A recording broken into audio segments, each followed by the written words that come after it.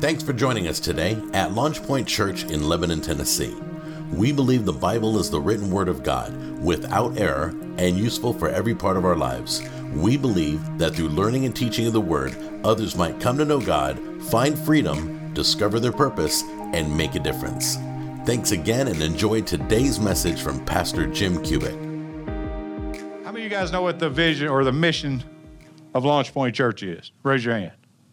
That should be everybody. We say it literally every Sunday before we leave because I want you to know.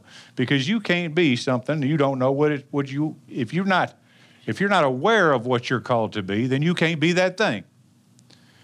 And so our mission statement, where we're going, where we believe God is calling us to go, what God called us to Lebanon to do is on the back wall of our building. It says, we exist to be a place where people can come to know God, find freedom, discover their purpose, and make a difference. This is our goal, to create opportunity for everyone to come to know God. This is our overarching thing, to know God. If we ever involve ourselves in anything that doesn't somehow fall under the umbrella of knowing God, then we're not involved in it. You want to ask me how I determine what we're going to be involved in and what we're not going to be involved in? I let the mission statement speak for us.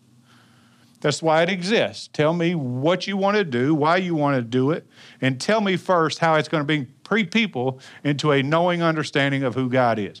If you can do that, we'll discuss it. If you can't do that, if it's just a pet project you want to do, then we're not going to do it.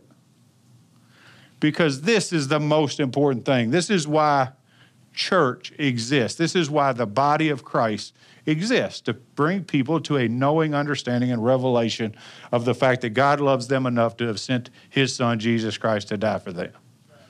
So now that rubs some folks some wrong ways because there are homeless ministries, there are food ministries, there are a lot of these social ministries out here or social things out here that have no intent to proclaim the gospel, have no intent to bring people to an understanding of Jesus. And when somebody says, hey, I want to get involved in this because they're loving people well, you're not loving people well if you don't get them to a place where they know who Jesus is. You're just filling a physical need. You're not meeting an eternal need. And so that answer is no, because our mission statement starts with knowing God. Amen. And as that knowing God bucket fills, it should overflow into these other three smaller buckets, which is when we know God, we find freedom. Because in the presence of God and under the anointing, which is the presence of God, chains are broken. Issues are destroyed. Things standing between you and your relationship with God and other people are ruined. We begin then to discover our purpose, what God created us to be. This is the second of the smaller buckets. So as I find freedom, I start to realize this is what God's actually called me to. And within my calling, I'm able to make a difference. And I'm not talking about a simple difference. I'm not talking about picking up trash off the street, although that's probably a good thing. I mean an eternal difference in the lives of people. Because I'm sharing with them that which I know, that Jesus died to give them eternal life. And because of that, our mission statement is cyclic, which means they come to know God, they find freedom, discover their purpose, make a difference, and the only difference they can make is cause other people to come to a place where they know God too and start the process. So people ask me, when are we going to get a new mission statement? We're never getting a new mission statement. This is what we're going to do until I die. If you want a new mission statement, find a new pastor. This is what God called us to do. And in fact, I think I'm as convicted that this is what the church should be doing, that if we decide to stop doing this, not only find another pastor, but find another Bible, because that's what this Bible tells us to do. So that's our mission statement. But there's a difference between a mission statement and a philosophy of ministry. And that's what I want to talk to you about today. A mission statement will tell you where you're going. A philosophy of ministry will talk about the attitude you take in getting to where you're going. That's good. And so we have an attitude at Launch Point Church. And that's a double-edged sword, but it's true. We have a way in which we accomplish our mission statement.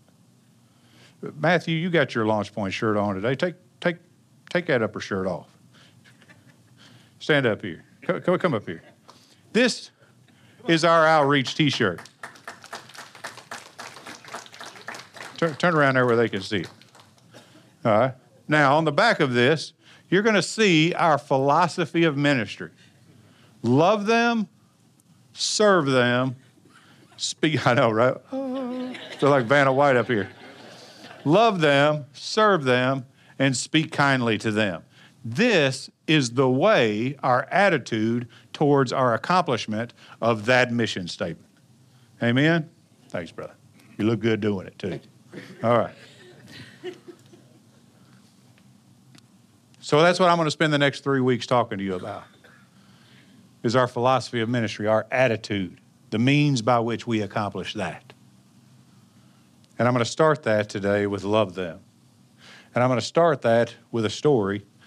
When I first started feeling this unction to plant the church, and some of you have heard this, and it's not going to hurt you to hear it again. Every now and then you got to revisit your history. When I first started thinking about planting the church, my pastor told me, he said, you need a mission statement. I said, okay. We figured out a mission statement, got it done. He said, now you need a philosophy of ministry. I said, what's that? And he explained it to me much like I just explained it to you. And he said, you need to base all of those things in Scripture. And so I started praying, God, I need a philosophy of ministry that is both honoring to you and glorifying in the name of your Son, Jesus, that it shows people how to accomplish that which you've called us to do. And he gave me that in 1 Kings. 1 Kings chapter 12. I'm not going to teach out of 1 Kings. This is just the introduction. I'll get to where we're teaching in just a moment. In 1 Kings chapter 12, King Rehoboam is about to assume the throne of his father Solomon. And so everybody from Israel came around, including Jeroboam, who was his brother. Then they sent and called him, and Jeroboam and the assembly of Israel came and spoke to Rehoboam, saying, so he's about to be crowned king, as it were, about to be proclaimed king. And the people, Jeroboam, all came to him and made this request of him. They said, your father made our yoke hard. Now therefore lighten the hard service of your father and his heavy yoke which he has put on us, and we will serve you. This is what they said. Man, our life is tough. The world's upside down. We're struggling. We're hurting. And if you can alleviate this pain in us, we will serve you all the days of our life. Do you know this is the reason people come to church, primarily? Because their life is hard. Because they've heard that there's a rumor of hope here. And they're coming here. They shadow the door of this church or whatever church they go to with the hope that what they heard about the hope here is true. C.S. Lewis says, God whispers to us in our pleasure, but screams at us in our pain. And that's the reason people come to church. It's the reason why people stand in front of Rehoboam and say, if you'll just make our life easier, show me how that works. And Rehoboam, being a young man, made a wise decision initially. He said, what I'm going to do is I want you to go away for 3 days. I'm going to seek the counsel of the elders of Israel and ask them what I should do on your behalf. And this is the advice that the elders gave him. If you will be a servant to this people today, and if you will serve them and grant them their petition, which is to love them, and speak good words to them, then they will be your servants forever. Essentially, the elders of Israel said, if you'll love them, you'll serve them, if you'll speak kindly to them, they'll serve the king all the days of their life. We don't want them to serve us, but we do want them to serve the king all the days of their life. Sadly, though, Rehoboam didn't take that advice. He's a young man. He did young man stuff. He then went and talked to his friends. And I'm going to summarize. He says, what do you guys think I should do? Do you know when you don't get the answer that you want, you go talk to somebody that agrees with you? And he said, what do you guys think I should do? People that he grew up with. He said, they think it's hard now. Make it harder on them. Tax them more greatly. Put a heavier yoke on them. Let them know who's in charge. They need to know who's in charge. And so that's what he did. And from that point forward, the nation of Israel was split in two pieces, north and south, because of that bad decision. Those people said, I'm not following you. And they were split and continued to be split from this time to 1967 when they were once again unified. Let me tell you what happens when people don't love, serve, and speak kindly to other people. The church is split. The kingdom of God is split. Fracture happens. Hurt happens. Pain happens. There's disruption that never should exist. And it all started because someone or someones decided that loving them, serving them, speaking kindly to them wasn't good enough, wasn't enough. That instead they needed to push their authority on them. But let me tell you, authority without love is like a dull chisel. Better suited for crushing than crafting. Our job is to love them. Amen?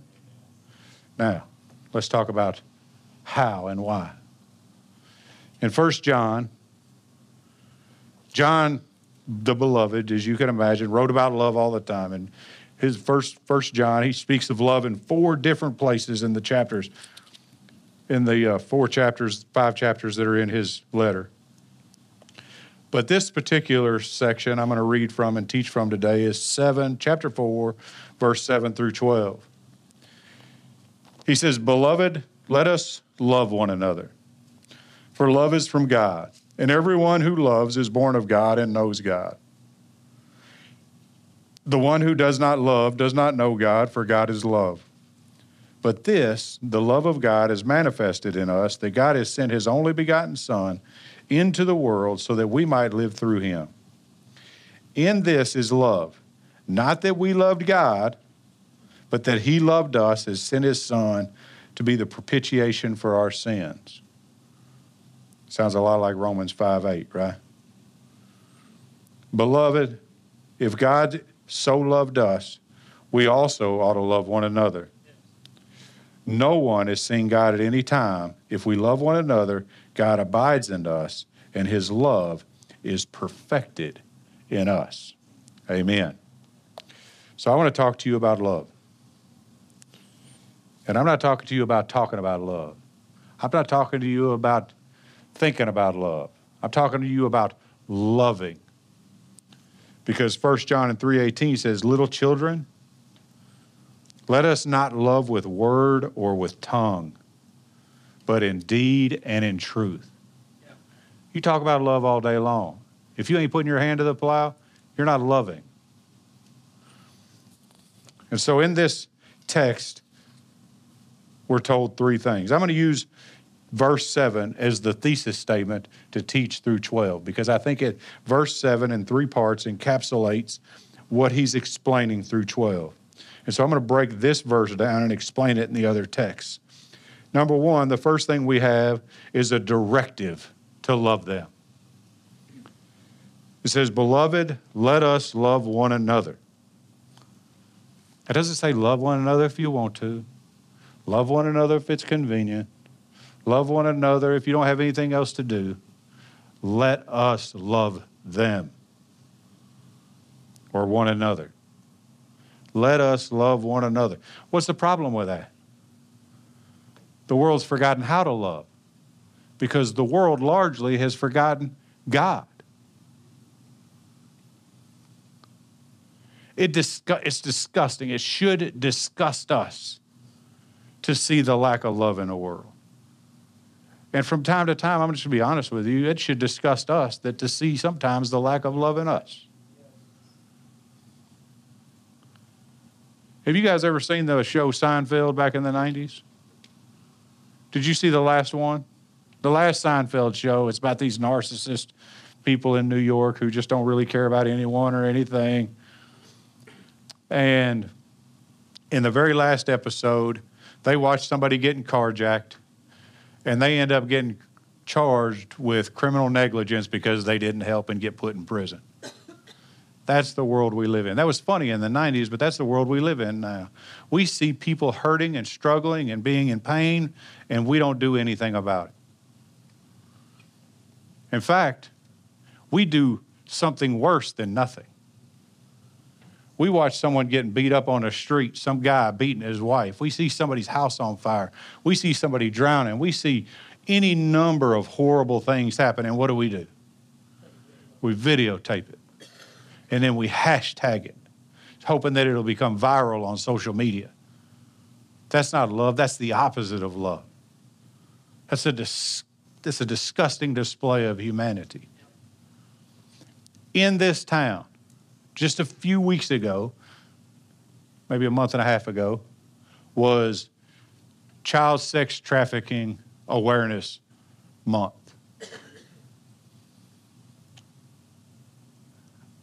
And you could go to the courthouse, and you could go into the mayor's office, and you could get a jar. They give it to you. It's got red powder in it. And you could take it outside, and you could kind of spread that powder through the cracks in the concrete as a remembrance of those who have been child trafficked. And then you get your picture taken with the mayor and put in the newspaper. What did this do? What did this do except for elevate you, make you feel good about you? It accomplished nothing. You know why? Because our love ain't right. We have to put our hand to something. We can't just say we love and not love. We can't put a hashtag on something and say we care. We're the most socially conscious, yet socially unaware, provoked people ever in the history of our nation right now. We see it and don't do anything about it. Why? Because our love ain't right. But it shouldn't be this way. It shouldn't be this way. It says, let us love one another. And you're all, man, he ain't talking to me. He is talking to you. John is talking to you. By the power of the Holy Spirit is talking to you. You know how I know? Because he starts this text with beloved. You know what beloved means in the scripture? It's a word in the New Testament exclusively intended to speak of Christian love. Only the love that's afforded a Christian, that's capable of being demonstrated as a Christian, an affection birthed in the community of Christ. So when he starts with beloved, he might as well write your name.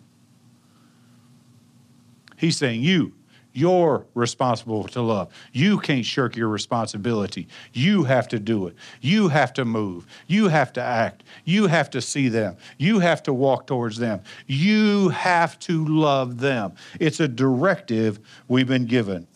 Sadly, though, we can't give what we don't have, which is the condition at some point all of us were in. We didn't have love, couldn't give love, but God is love.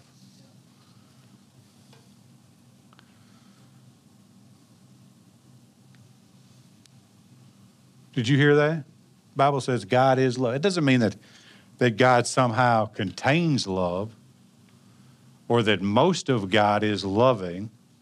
It means that everything God is as his very essence is the definition of love. If you ever say something or hear somebody say something like, that's not true, my God would never do that, and it's in contradiction to this word, that's blasphemous. Because God is love. And if God did it, it has to be love. God, that doesn't make any sense. He told him to kill a whole generation of people. You know why? Because he loved. He loved the people that belonged to him enough to ensure that those people who he knew, because he is in all places at all times, wouldn't end up destroying the people that he loved, which they accomplished several times. Well, I don't understand. What about sickness? Sickness is God's love for you. Now that just rolls all over Pentecostal theology. Storms in your life. God won't. I have had theologian after theologian after theologian say, God won't send a storm in your life. I want you to ask Jonah about that when you get to heaven. Because he sent that storm in his life. You know why? Because he loved him.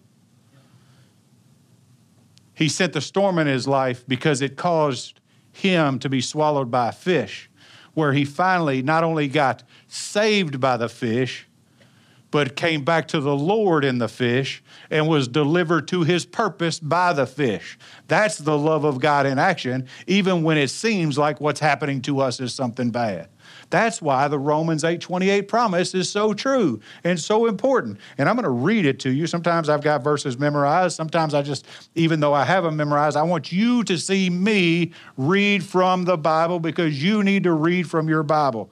It says, and we know that God causes, everybody says causes, all things to work together to good to those who love God, to those who are called according to his purpose. Can I ask you a question? Do you love God? Yes. Do you believe that he has a calling for your life? Yes. Then no matter what's happening in your life, God is going to work it out for your good. But you don't understand what I've been through. I don't understand what you've been through, but I don't have an eternal perspective on your life. God does. And the Bible says that he is love. Oh, that's good preaching right there. Number 2, not only do we have a directive to love, we have a source for love.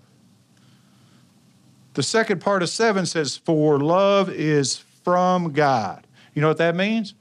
That means that he's the one that gave it. He's the source of it. It comes from him. He initiated it. He provoked it. If you have anything loving in your life, anything good, anything perfect, comes from the Father. It doesn't come from anywhere else. It comes from the Father, because he is good and he is love. He is the source of our love, and that love is provisional. Doesn't have to make sense to you. You just have to have faith in the fact that it's true. That's the reason why I preach to you. Because the Bible says faith comes by hearing the word of God. If I thought me preaching to you wouldn't do you any good, verbalizing the word to you wouldn't do you any good, I'd tell you to go home. I have other stuff to do. I had a pretty good career before I quit that and started doing this. But I believe that the hearts of men are provoked by the Spirit of God upon their faith being built by the word of God. And so should you. God is the source of the love that you have and the love that you should carry. And praise God, that source is provisional. It's so provisional, in fact, that it met every need that you have. Because he loved you so much that he sent his only begotten Son, that whosoever believes in him should not perish, but have everlasting life. If God is our source, then that source provided provision. That provision is Jesus. Verses 9 and 10, for this is the love of God, which was manifested in us, that God had sent his only begotten Son into the world so that we might live through him. In this is love, not that we loved God, but that he loved us and sent his Son to be the propitiation for our sin. The propitiation, a big word for appeasement. I'll get to that in a second. He's the provision of our love, so that we might, of his love, so that we might live through him by a confession of faith in the grace that he extends, according to Ephesians 2, verse 8. What does that mean? That means I have to have faith that Jesus came down from heaven, that Jesus walked the earth. Jesus was sinless while walking the earth. Jesus, because of his love for us, was tempted every way imaginable to men and didn't fail, so that he could be ultimately your perfect sacrifice, our perfect sacrifice, my perfect sacrifice. God knew you couldn't do it on your own, so he sent Jesus to live a perfect life, unblemished, unscarred, undefiled, so that we could have a perfect sacrifice, so he could be the substitution for us. And that substitution happens as he crawls upon the cross. But before that, as he allows himself, and I say allows himself because if you don't think the Son of God had the power of God, then you're crazy. He allowed himself to be spat upon, punched, kicked, thorns placed in his forehead. The most horrible thing, and it's not the most horrible thing, but in my mind, had a purple robe laid over those scars, allowed to dry and then ripped back off. Carried that rough timber up to the cross of Calvary, nailed to it, speared, and died upon that cross, shedding his own blood so that you might have eternal life. That's the provision that God gave us, so that we might be redeemed, so that we might be bought back, because we gave ourselves away. We sold ourselves into slavery. But you know what? God still expects us to walk in slavery. Because of the grace we've been extended, we are to walk as slaves to righteousness. But he bought us back from the kingdom of darkness into his own kingdom. You know how he did that? By the shedding of his own blood. He forgave us, justified us by the shedding of his own blood, because the Bible says without the shedding of blood, there is no remission of sin. None, not any. All the sin that you've ever committed, would you'd still carry if Jesus' blood hadn't completely washed it off of you and chiseled it out of you. But he didn't just redeem you. He promises to spend eternity with you. You want to know why he did that? That's the question, right? Why would God do such a thing? He could have just made more of us. He could have said, forget, he had artistic rights. He could have just said, I made that, I'm going to destroy it. I don't like the way it looks. I don't like the way it acts. I don't like the way it looks in my living room. I'm going to destroy it. But he didn't. You know why? Because he loves you. Because his love provoked action. And if your love isn't provoking action, you don't know God. That's hard. That's what the Bible says. If you don't know love, you don't know God. But to know love isn't just to intellectually know love. To know love is to show love. Because God knows love, but God showed love. Christ showed love. And if we're going to call ourselves Christians, we have to walk according to the word as Christ walked. Let us be people who love. But not only is God our source, and not only did that source give us provision, that source gave us empowerment. What? The Bible says in this text I read you, God's love is manifested in us. You know what that means? Manifested in us. That means that he sent his Holy Spirit to us. God sent Jesus. Jesus went back up to heaven, and the Holy Spirit was sent. And now the Spirit of God, the Spirit of love, the God that is, that's good, the God that is love lives in you. What is your excuse? You want to know how I can confidently say, besides the fact that it's in this word, that if you don't love well, you don't know God? Because God, if you know God, lives in you, and you're going to do according to what the Spirit tells you to do. Now, that may not look perfect right now, because I'll tell you, the day after I got saved, my love wasn't perfect. But here, 16 years later, it's more perfect than it was then. 16 years from now, it's going to be more perfect than it is now. And I'm going to constantly move towards a perfected love. That's what this verse says, that it is perfected in us. My love, our love, should be perfected in us. Amen? That's what God calls us to. to be empowered for love. Have eyes to see them, which means we have an internal motivator to see them. When was the last time, and this is where I'm going to get just kind of in your face for a minute. When was the last time you saw somebody in need and moved on their behalf? I've told you, I'm convinced that most of the ministry that I do, most of the ministry that you do, no one else ever hears about. Or you're doing it wrong.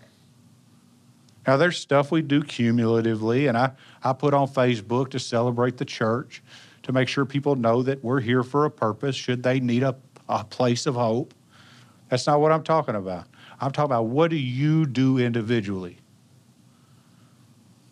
How much margin are you creating in your calendar to love people? I don't normally tell stuff, but it's more often than not, I'm outside of this office than I am inside this office. Man, it's comfortable in my office. I got a nice chair, air conditioning. I can shut my door, nobody bothers me. I can lock the door, nobody bothers me. But you know what I'm not doing? I'm not loving anybody. And so I write my sermons in a coffee shop. Because in that coffee shop, somebody who may not know God, but knows I'm reading the Bible, might ask about my Bible. Or somebody who does know God may come with a problem and need someone to love them and pray with them and care for them. You have to be in the community to see the community. Sometimes I walk through Walmart for no other reason than just to see people's face. I'm gonna challenge you to do this. It's going to be uncomfortable for you. Walk through Walmart. First time you see somebody looking at the floor when they walk past you, ask them how they're doing. Hey, how you doing? You know what they're going to say? Good. But they're going to keep on walking. But they're not good. You know why I know they're not good? Because they're looking at the floor. And so stop and see them and say, I'm sorry, I don't want to bother you, but are you? Are you okay? 9 times out of 10, that person will stop dead in their tracks and have a conversation with you about what's going on in their life. And you get an opportunity to love them because you saw them. And in seeing them, you move towards them. And in moving towards them, you open your hand to them. That's what God did for us. Amen? Oh, that sounds awful inconvenient. It probably is going to be. It is for me. I'll open up one of these tables, like we have the little pop-up white tables we use for connect groups. Not all the time, 5 or 6 times a year. And I go put it out there next to the grass. And I do my studying out there, and I put a sign in the grass that says, need prayer? Stop. And I just sit there and do my own work. You'd be surprised the number of people that just stop and get prayer. But you got to make yourself available to those things. That's so good. Finally, this. The Bible says that the love is perfected in us. In verse 12, God abides in us. And as he abides in us, as we release more of ourselves to him, his love is perfected in us. So we have to grow in our love for them. I love this. Well, it's one of the things I love to hate, I'll be honest with you. The greatest commandment, all of us are familiar with it. Leviticus starts it, 19:18. It says, you shall not take vengeance nor bear any grudge against the sons of people, but you should love your neighbor as yourself. That's 1,400 years or so before Jesus said this, reiterated that same fact. You shall love the Lord God with all your heart, all your soul, all your mind, all your strength. The second is this, love your neighbor as yourself. Okay, I can do that. I can love my neighbor as myself. But Jesus says, you know what? I'm going to increase your expectation. And in Matthew 43:45, he says this, you shall love your neighbor and hate your enemy. You have heard it said, you shall love your enemy, your neighbor, and hate your enemy. But I say to you, love your enemy and pray for those who persecute you. What? This is a perfection. Not just love your neighbor. I want you to love your enemy and pray for those who persecute you. Man, that's taking it up a notch. That's an uncomfortable notch. Would you agree that's an uncomfortable notch? But then he goes on in 1 John 13 and 14. John says, a new commandment I give to you, not new in practice, but in principle. He says, a new commandment I give to you, that you love one another, even as I have loved you, that you also love one another. What? So you want me to love my neighbor? My gay neighbor? My immigrant neighbor? You want me to love my Muslim neighbor? You want me to love my northern neighbor?